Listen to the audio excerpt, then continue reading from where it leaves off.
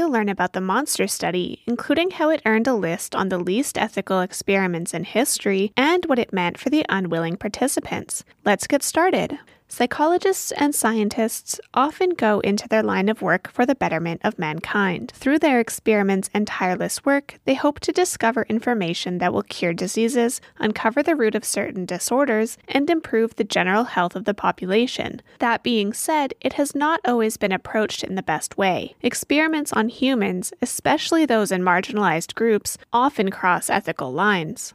One of the most well-known line-crossing experiments is the monster study. It's not called the monster study because it involves any monsters, but it did threaten to ruin the reputation of the psychologists behind it. The idea was so scary to fellow psychologists that the results were hidden away for years. What is the monster study? The monster study was conducted by Dr. Wendell Johnson. Johnson was a speech pathologist and he wanted to know more about why children developed a stutter. He developed the monster study to see if stuttering was not the result of biology, but of learned behavior. Dr. Johnson conducted the monster study back in 1936 at the University of Iowa. Ethics were not prioritized as they are now in psychology and scientific experiments. If this experiment had been proposed today, the researcher may have been stopped before they could begin. Let's get into what the monster study actually is. Johnson chose 22 orphans as participants for the monster study. Some of the orphans had a stutter. It is not uncommon for young children to have a stutter and then naturally get over the stutter without treatment. Some of the orphans didn't have a stutter. The orphans were split up into two groups, with stutterers and non-stutterers in both groups. One of these groups was labeled normal speakers, the other was labeled stutterers. Throughout the course of the experiment, the children were treated as such.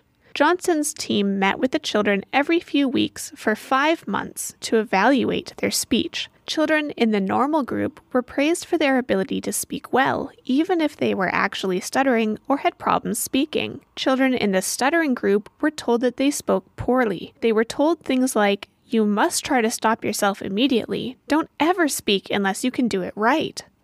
So what happened? The children who were labeled normal weren't affected much by the researchers' praise. They saw improvement in only one child. Children in the stuttering group fared a lot worse. Remember, not all of these children actually had a stutter.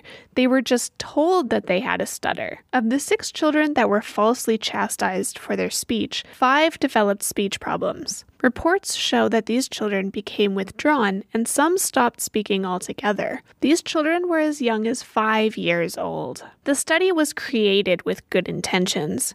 Johnson and his colleagues at the University of Iowa frequently conducted studies on themselves and willing adult subjects in the name of finding a cure for stuttering. But other colleagues worried that the use of orphans was crossing lines. Johnson wasn't the only person conducting studies on marginalized groups in the name of science. Nazis were doing the same thing over in Germany. So the results of the study were never published. Even in the 1930s, the monster study was crossing lines. Using orphans as test subjects is one thing. Using minors in a study without their consent is another. Even the staff at the orphanage were unaware of what was really going on. This left many of the stutterers with unresolved psychological trauma. Researchers knew that this was a possibility. One member of Johnson's team wrote, quote, "I believe that in time they will recover, but we certainly made a definite impression on them," unquote.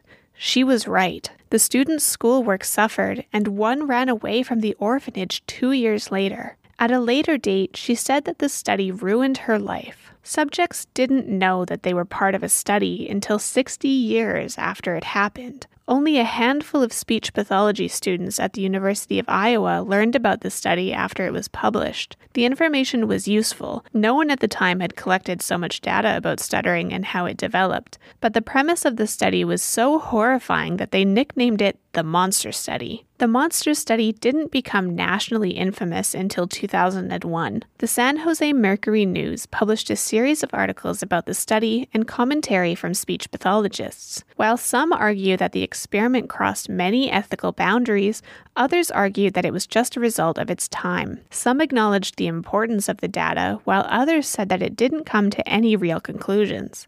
At that point, the scientist Wendell Johnson had been dead for over 30 years. The University of Iowa issued a formal apology for the study. As all of this made national news, subjects started to learn the truth about what had happened to them.